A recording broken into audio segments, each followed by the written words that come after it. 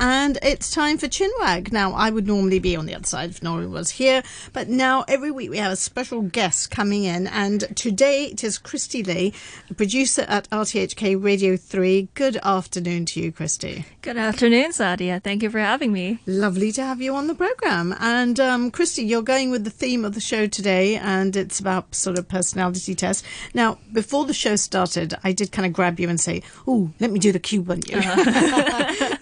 So you know, just a quick sort of run through that. What did you think of the cube? Did you do it? I personally think most of it is accurate. I think a good 70% accurate. Mm-hmm.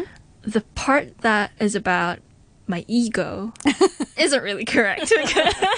I'm not a very confident person myself. Okay. And yeah, I think because you described your cube as a massive cube, yes, wasn't it? Yes. And I wouldn't say that. You know. I wouldn't say that. It's because I think the reason why I said the cube was huge is because I think I watch too much sci-fi movies.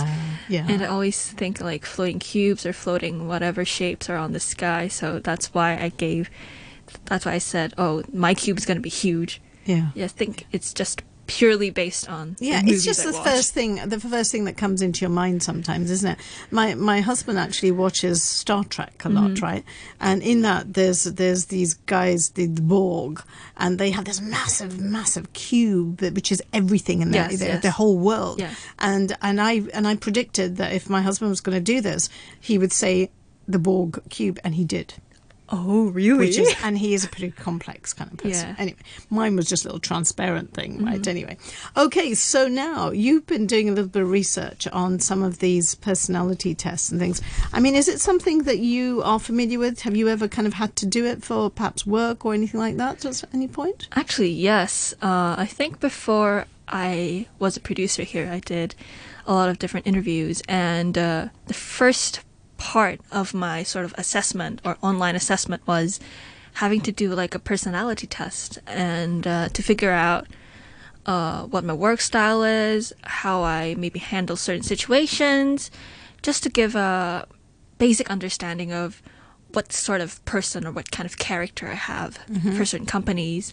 And I did some research on that, and it's said to have personality tests, for example, the Myers-Briggs type test is to help companies to find candidates whose character traits are best suited or maybe a good fit for a specific position, and to maybe reveal some particular aspects of a candidate's personality, and to estimate the likelihood of whether this person is going to excel in this position. So maybe just to figure out its working styles and whether this person actually fits the culture of the company, to make sure that they're compatible. I hope that there's not, I mean, when they do these personality tests, as long as they're not kind of, it's a balance, isn't it? It's a balance between what you see, and also, you know, I suppose no personality test as such is going to give you a completely 100% accurate thing. As you said, you know, 60, 70%, whatever. So is it kind of quite normal? I mean, like, you know, you're saying quite a few of the employers are using these. I know certainly my son recently applied for a job, and he did the Myers-Briggs as well. Right. Tell me a little bit more about the Myers-Briggs. How does that work? I mean, I've done it a couple of times for somebody who's not sort of familiar with it. Okay, so the Myers-Briggs type indicator is developed in the 1940s by Catherine Cook Briggs and her daughter Isabel Briggs Myers. So the test is basically broken down into 16 personality types, with each own strength and weakness. The thing about these tests, I think we've just mentioned it before, is that you need to answer questions without thinking too much or choosing a specific answer that you think is better, because it's just going to tamper the test and it's not going to reflect who you truly are or what you're actually, who you are as a person. Yeah. And just more about that. So it basically divides it identifies a person's personality leaning towards one of two tendencies in the following groups. So it's either extroversion vs introversion, intuition vs sensing, thinking vs feeling, and judging vs perceiving.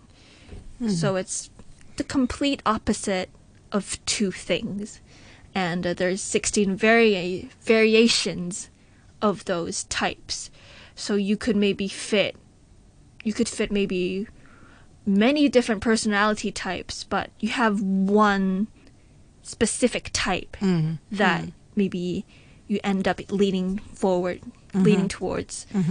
And Sadia, what's your MBTI? I'm just, it's is EST. I can't remember. Oh, I should reveal it. If I have revealed it, they're all going to look into it. I know that when I did this some time ago, one, and I mentioned this to you earlier too, is that you've just said it, that when you do these personality tests, for instance, with Myers-Briggs, I think there are about 75 questions that they ask you, right? So they ask you questions about, like, if you're about to go to this event and this happens, what would you do? How would you feel? Exactly. And it's a variety of different things, just a sense as to your reaction to certain things. And I think it's very easy sometimes when you look at those questions, you sit there and contemplate. And then what I was kind of doing is that if you do it with people around you, you tend to say, oh, no, what would I do? And what do you think I would do? And then you ask the person next to you, and they say, well, you would definitely go, you do that. And you think, okay, all right, yeah, I'd do that. So I think you need to not think too much about it, as you said. And also when you do it, you need to sort of just honestly be very honest. Yes, you need to be honest. And you can't choose answers that you think you should. Yeah. And maybe the answer that you hope that, or the result that you want to see. Yeah. Or else it doesn't really reflect who you actually are deep inside. Yeah, that's right. And the other thing was that, you might do this say when you're quite young and you don't have too much experience, whatever. And then you might find that, 5 years, 6 years down the line, when you do it again, you may have changed, or you are in a long-term relationship and sometimes the way that you behave and see things has changed because of the interpretation of your partner. Exactly. So you've got to sort of keep that in mind. So I suppose it's not something that's in concrete. It can fluctuate just like anything else in life, isn't it? Yes. Actually, in a study that I've read, research shows that the MBTI test is actually one of the most regularly debunked personality tests. So it's basically saying that research has shown that 50% of people got a different score when they retook the test 5 weeks later. So it can happen to some people. It happened to me before. And the study has shown that the test is not effective at predicting people's success in different jobs. So maybe your son has taken a test and it might not reflect his maybe job abilities or who he is. Yeah. So you can't really base everything on it. Yeah, exactly.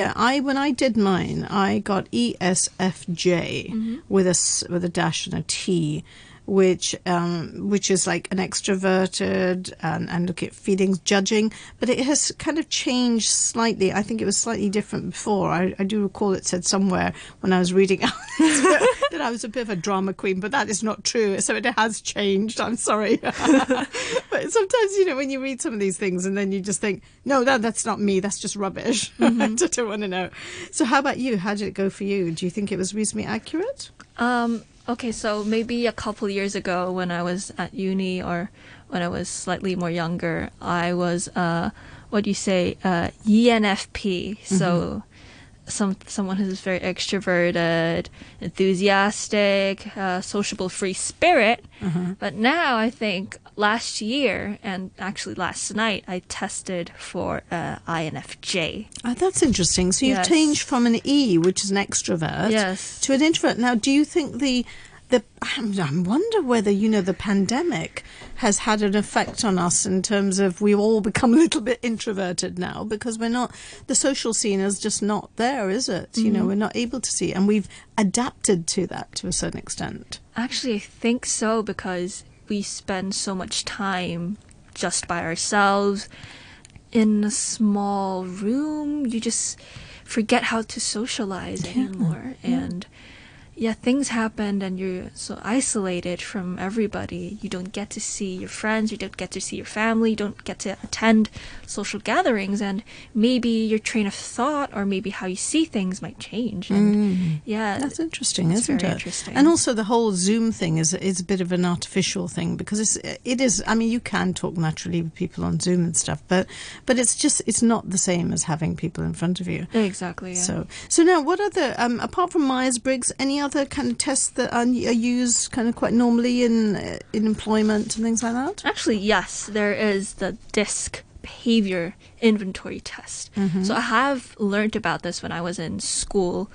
It is actually one of the most older personality tests. It has been around since 400 BC. Gosh. Yes. That's going back. I can imagine the cavemen saying, all right, sit down. We're going to do a test here.